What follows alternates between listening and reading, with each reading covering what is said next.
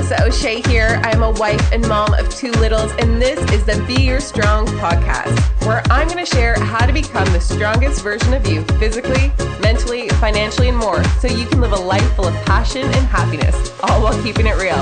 Thank you so much for hopping on. Are you ready? Let's do this. In today's episode, I'm going to talk about stress.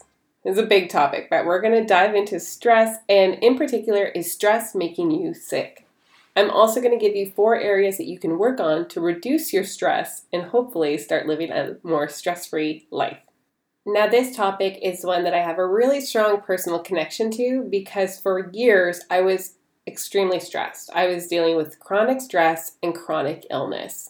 Obviously, I can't pinpoint when everything started, but a huge turning point for me was when, in my second year of university, I decided to quit varsity soccer.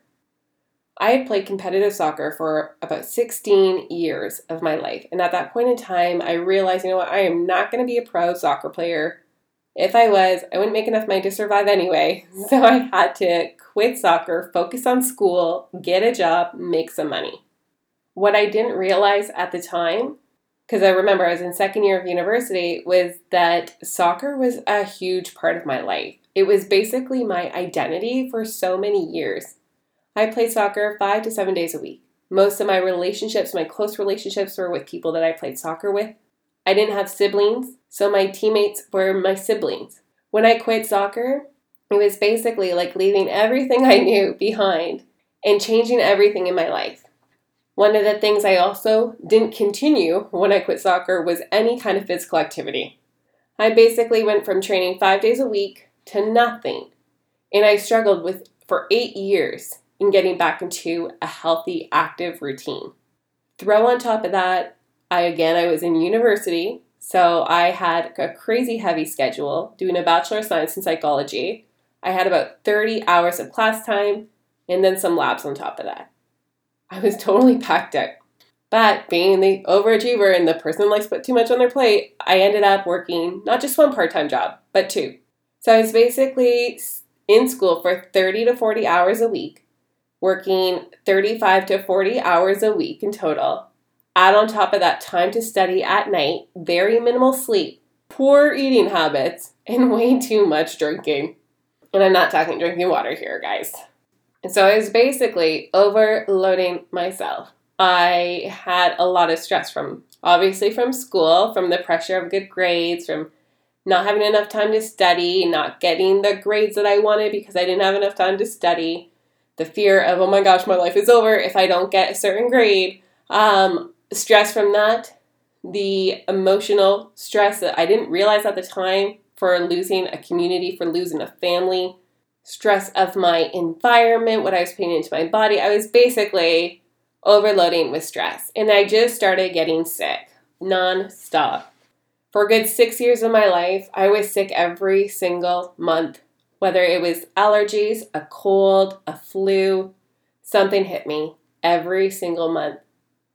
And on special months, I caught something worse. I was literally a medical science project. I would catch all these weird viruses that no one had ever heard of, that you would Google and there was very little information on. I would even go to 5 different hospitals, 5 different doctors, see tons of specialists, and no one ever had any answers for me. I remember there was this one time, after waiting 8 hours in the emergency room, that I finally got in, and a doctor came in and couldn't figure out what the heck was going on with my legs. My legs were swollen with lumps, massive lumps on both my calves. They looked like bruises, they looked red, they felt warm, they felt infected. It was disgusting. All this pressure, all this inflammation made it really hard for me to stand. It was quite painful. I have a high pain tolerance, but it was quite painful. The doctor that I first saw had never seen it before, so he called another doctor in. This doctor had seen it once before in his career. And so he decided, you know what, let's bring in all the student doctors. And they asked me, obviously they could, but they brought in all the student doctors to come have a look because who knows if they'll see this again. It's great exposure for them. It was that point in time where I literally was like, Okay, yeah. I had dreams that when I was younger of being a medical student, and I kind of gave up on that in my third year of university. But I respected and I wanted them to be able to learn. But then I felt like, well, why the heck am I this science project? Why me? I was a competitive soccer player. For 16 years, I was fit. Everyone thought I was the epitome of health. And yet, nonstop, I was getting sick with one random thing after another. I would get strep throat 5 times a year. I even got it in the summertime. When I was backpacking in Europe, I got tonsillitis. Literally one thing after another. I was on medication for acid reflux for about 3 to 4 years before I decided I was not going to take the same drugs as my 60-year-old soccer coach. But one of the most frustrating things for me was the fact that people couldn't figure out why I was getting sick all the time. Oftentimes when I would be sick with something, they would test me for everything. It looked like I had mono, so they would test me for mono. They tested me for so many things, and everything came out fine. Each time all my blood work came back okay, they said I was healthy. Obviously, I wasn't healthy. Again, I had a lot of viruses going on in my system. I had a lot of illnesses, but obviously I wasn't healthy. My body was falling apart. It started in my early 20s until my late 20s. But the thing that frustrated me the most was that no one could give me any solid answers. Every time they would test me for something, it would come back, I was okay. I was healthy. They didn't understand why, so they'd run more tests, but everything came back okay. So it became really frustrating because if you're looking to get better and if you're looking to prevent illness, you start thinking about, okay, well, I need to know what's going on in order to heal myself. And no one could give me any answers. My biggest wake-up call when it came to my health, when it came to really trying to figure out what was going on, was when I first experienced numbness in my body. One day when I was at my desk job, I left my desk to go to the bathroom, and afterwards I washed my hands. Well, I attempted to. I was unable to use my left hand. I tried moving it, it was numb, and I was struggling just to be able to wash my hands. Obviously, I started to freak out. Try to keep my cool because I'm at work, but I started kind of panicking, like, what's going on here? So I went and called our telehealth system, and they basically thought I was having a stroke. And then they kind of stopped panicking so much. They asked if I could get my way to the hospital immediately. Here I am at work. I commute to work on a bus. I don't even know what bus to take to go to the hospital, and my arm is going numb. It started in my hand and it was climbing up my arm. I didn't even know if I could make it to the hospital, let alone know how to get there. It was in that moment that the nurse on the other line said, "Okay, do I have your consent to call you an ambulance?" Here I am in my mid-20s, getting an ambulance called to my work. It was probably one of the most embarrassing moments I've ever been to, which seems really silly now, but no one wants to be that person. They brought a stretcher for me and everything, but obviously I could walk, my legs weren't affected yet, it was just my arm. So I was transported from my work in an ambulance to a hospital, and that began 3 years of screenings for MS. When I got to the hospital, they tested me for a bunch of things. But again, scans were coming back okay. They then decided, you know what, we need to do a little bit more intensive scans. We're going to send you for an MRI. I saw my first neurologist post-MRI, and he wasn't really able to give me any concrete information. He tested me out, and he said, you know what, everything seems okay.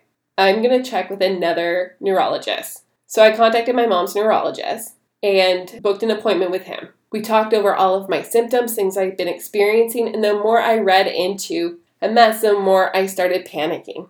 Because so many of the symptoms I'd experienced in my life that I didn't even know. I didn't realize at the time I was so ignorant to what was going on in my body. I was not paying attention because I was busy. I had other things. It did not matter. I was young. I was healthy. So I thought. It's really hard for me to talk about it still to this day because sadly, I lost my aunt to MS. Here I was in my mid-20s, sitting in a neurologist's office, wondering if this was going to be my diagnosis, what my prognosis would be, and if that was going to be my life. I wanted to have kids. I knew I probably wouldn't have pursued having kids if I was diagnosed with MS. I didn't know much about it. People with MS can live a happy life. I've seen it through social media. Unfortunately for my aunt, she progressed very quickly and passed away in her early 50s. But I just remember thinking to myself, is this my life? After 3 years of screening for MS and many other illnesses, many other autoimmune disorders that mimic symptoms of MS, because the way it worked is I had MS symptoms, but they weren't characteristic of MS. But having clear MRIs for 3 years in a row was showing the neurologist that my brain chemistry was not changing despite the symptoms still being present, which was great news for MS. We tested me for a whole other bunch of autoimmune disorders, rheumatoid arthritis, lupus, anything that could possibly mimic the MS symptoms. At the end of the day, everything came back clean. And I thought to myself, I was like, this is good news, right? This is great news. But I had no diagnosis, and shit kept going. Symptoms kept happening. I was still sick every single month. And again, it was just like, how is this my life? That was my rock bottom. That was when I knew I needed to make change. Change doesn't happen overnight, but within my first month of positive change, I'm going to share with you guys what I did to start implementing change in my life. But in that first month, I started feeling better already. It was the first month in 6 years that I wasn't sick. Another month passed, I wasn't sick. Another month passed, I wasn't sick. I couldn't believe how crazy it was that I went from being sick every single month, from struggling so much with my health, from not having answers, to all of a sudden feeling strong, feeling healthy, feeling a sense of vitality. I started seeing a naturopath at the very beginning of my journey because I wanted someone to help maybe give me some more answers. I don't like not having the answer, and I want to know and I want to understand. And so I started seeing a naturopath, and she was able to answer a lot of questions. So guys, in my future podcasts, I will definitely touch on some of the specific things that have really helped me on my journey. Feel free to reach out to me in the meantime. But it's been crazy in my journey how many women that I have connected with that have gone through similar things. And here I was thinking in all this time that I was alone. But there are a lot of people that go through what I went through, which is why I'm sharing my story. And I'm sorry I got so emotional, but it's hard to talk about because at that point in time, I was like, I thought that the life I've always dreamed of might never happen. And that scared me so much. We know that stress is the biggest killer. When your mind and your body is under stress, it stops you from being able to function properly. It compromises your immune system. The fact that I was getting sick every single month, my immune system was failing. It was actually working so hard because of the chronic stress that I had that I overactivated my immune system. And that can lead to autoimmune disease, and it can actually manifest illness. And at the end of the day, I don't have a firm diagnosis. But once I managed the stress in my life, my illnesses disappeared. Is that going to be everybody's story? I don't know. I don't know. I'm not a doctor, but guys, I've seen several doctors, and none were able to give me any diagnosis or as to why this was happening to me. They could diagnose some of the illnesses that I had, some of the viruses that I caught, some of them they couldn't, and my body would heal. My body healed in its own time. It healed with medication. I've taken a lot of antibiotics in my life, which I hate now, especially that I'm learning more and more about gut health, but no one could give me firm answers as to why I was so unhappy, not unhappy, but unhealthy. I was unhappy too because I was so unhealthy, but they couldn't help me figure out why I was so unhealthy and what was going on. And so it really became on me to just keep focusing on myself and doing what I could. And now does this mean it's going to help and get rid of all the things that you might be dealing with or help with your illnesses? No. But at the end of the day, if you reduce your stress, you're going to live a less stress-free life. You're probably going to be a lot happier because stress doesn't make you happy. There's obviously a good level of stress, and we know that a small amount of stress and certain kind of stress is good for you, and it helps you do things and accomplish things, and it's good for sports and stuff like that. But chronic stress on your body is very detrimental. And we live in a day where we are constantly exposing ourselves to stress. And so I want to share with you guys 4 areas that you can work on to help relieve the stress.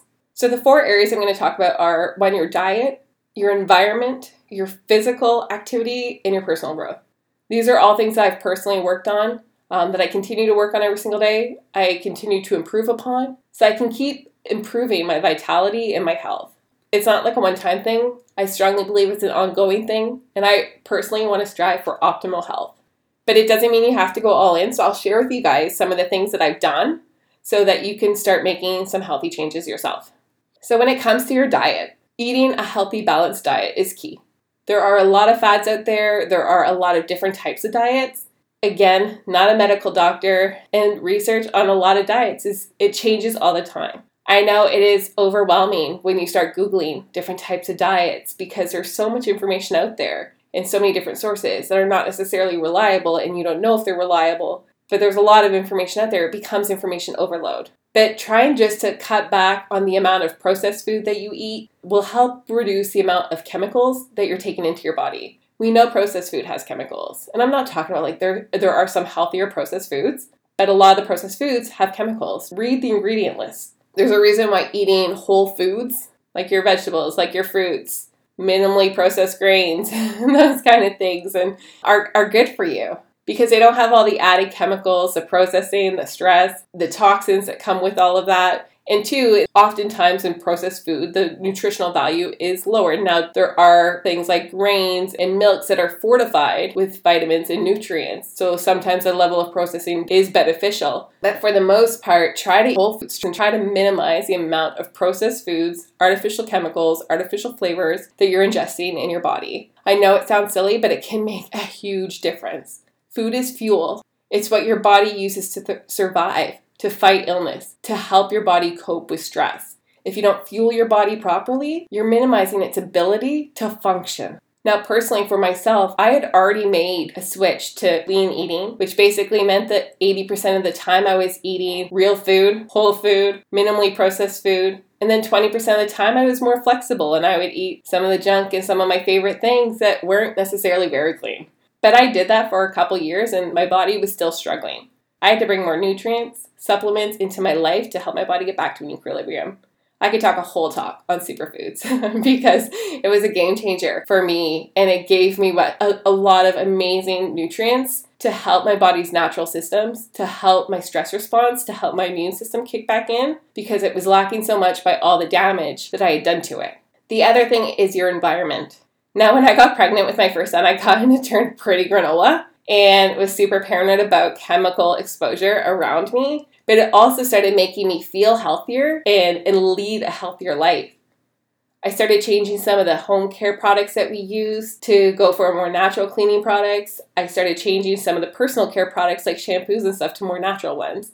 Again, I'm not saying that you have to do that, but it is one thing that you can improve upon to reduce your chemical exposure. There's chemicals everywhere. We live in a consumer world. Every single thing around us has chemical exposure. So just think, today's day and age, no wonder why we are so freaking stressed because the chemicals are everywhere. So obviously, cutting back, trying to have more natural products in your life will make an improvement. The other thing with your environment, it's not just about the chemicals and the products around you, but sometimes the toxic people around you as well. And that can kind of be hard to say. But not everyone is in a positive mindset. Not everybody is happy in their day-to-day life. And the more you surround yourself by negativity or by people that have negative mindsets or are unfortunately in a toxic place, that does have an impact on your mental well-being. So sometimes you want to just surround yourself by people that are more positive, by people that lift you up, by people that empower you, especially that empower you to make positive change in your life, because that's going to have a huge impact on you. Your physical activity. It is no secret that working out helps reduce your stress. It creates happy chemicals, those happy mood boosters called endorphins, that are going to create happy signals in your body and in your mind. It's also a form of active meditation. As you're working out, your body and your mind is working so hard on the movements that you're doing that all the noise around you, all the stress, is minimized. It's kind of hard to be on the soccer field and to be focused on scoring a goal and think about like that stressful exam and stuff like that at the same time. It doesn't work that way. So it's an active form of meditation. It also improves your mood by improving your self-confidence. Whether you're losing a ton of weight or even if you're just feeling stronger because you're physically active, that boosts your confidence. And boosting your confidence boosts your mood. If you have poor confidence, you're not going to be happy a lot of the time. At least I wasn't. It also improves your sleep. And we know that sleep has a huge effect on the human body, on our ability to cope, on our body's ability to self-regulate and heal. So if you're constantly stressed, it's going to impact your sleep. It's going to create insomnia. You're going to have nights that aren't restful. So by getting physically active, it's another way for you to help improve your sleep, to give your body a chance to get back into a zen and happy zone. The other category is personal growth. Now, this is something that I was not into at first in my business. It's one of the 4 vital behaviors that we do. And for the first year of my business, I didn't practice any personal growth. I found it too woohoo. I wasn't into all that kind of self-help stuff because I didn't think I needed it. I was very closed-minded to the idea of growth, I guess. And I just didn't understand the power that it had, not just to help me in my business, but more so in focusing on personal growth and mindset, how much of an impact that would have on my whole life. So things like self-help books, different podcasts, YouTube videos, there's so many ways for you guys to find free motivation, free inspiration, free areas where you can grow your mindset. Because your mind is a powerful tool. If you can get your mind into the right spot, even when you are under a super stressful situation, if you can learn to cope and deal with that situation, if you can find ways to get through a challenge as opposed to let the challenge overwhelm you, you're going to be in a better state, in a better position, and there's going to be a better chance that you're going to succeed. And when you succeed, you're happier. So you really want to work on that personal growth as well. Keep in mind when you're implementing these things that change doesn't happen overnight. And the other thing too is you don't have to dive into all these changes right away. Try not to overcomplicate it. Oftentimes where I see the most amount of failure or people start and fail, because guys, remember I started and failed for 8 years. For 8 years I would try something. I'd last about a week. It was the longest I'd ever last. And I tried a lot of things to get healthy, to get active again, to improve my health and start seeing positive change in my life. And I couldn't stick to anything for the longest time. So sometimes you have to start small. Cold turkey works for some people, but I found that majority of people need to take small steps. Because every time you do a small step, it gives you one thing to focus on. You can put your time and your energy into focusing on that. You can replace that one bad behavior with a healthy behavior. And then once you get consistency with that, you can start incorporating more things, trying new things, making more healthier changes. If you take on too much in one go and you fail in any one of them, you're more likely just to give up on everything. I've seen it happen time and time again with myself, with my customers, with my coaches. And so if you can do a slow and steady approach, that's going to work best for a lot of people. So pick a couple things from the list and start making those healthy changes. If you have a really bad diet, it could just mean cutting back. Say, if you drink soda, several cans of soda every single day, it might just be cutting back on a can, 1 can once a day. For me, I was drinking a lot of soda. I cut it out cold turkey. I was able to deal with that. I got headaches though, because when you start cutting back crazy amounts of sugar, you're going to get headaches. There's going to be a lot of unpleasant symptoms going on as well. Withdrawal symptoms. So sometimes, again, that slow and steady approach is going to be best for most people so that they don't fail. Does this necessarily mean that stress is the answer to what's been making you sick if you've been struggling? Not necessarily.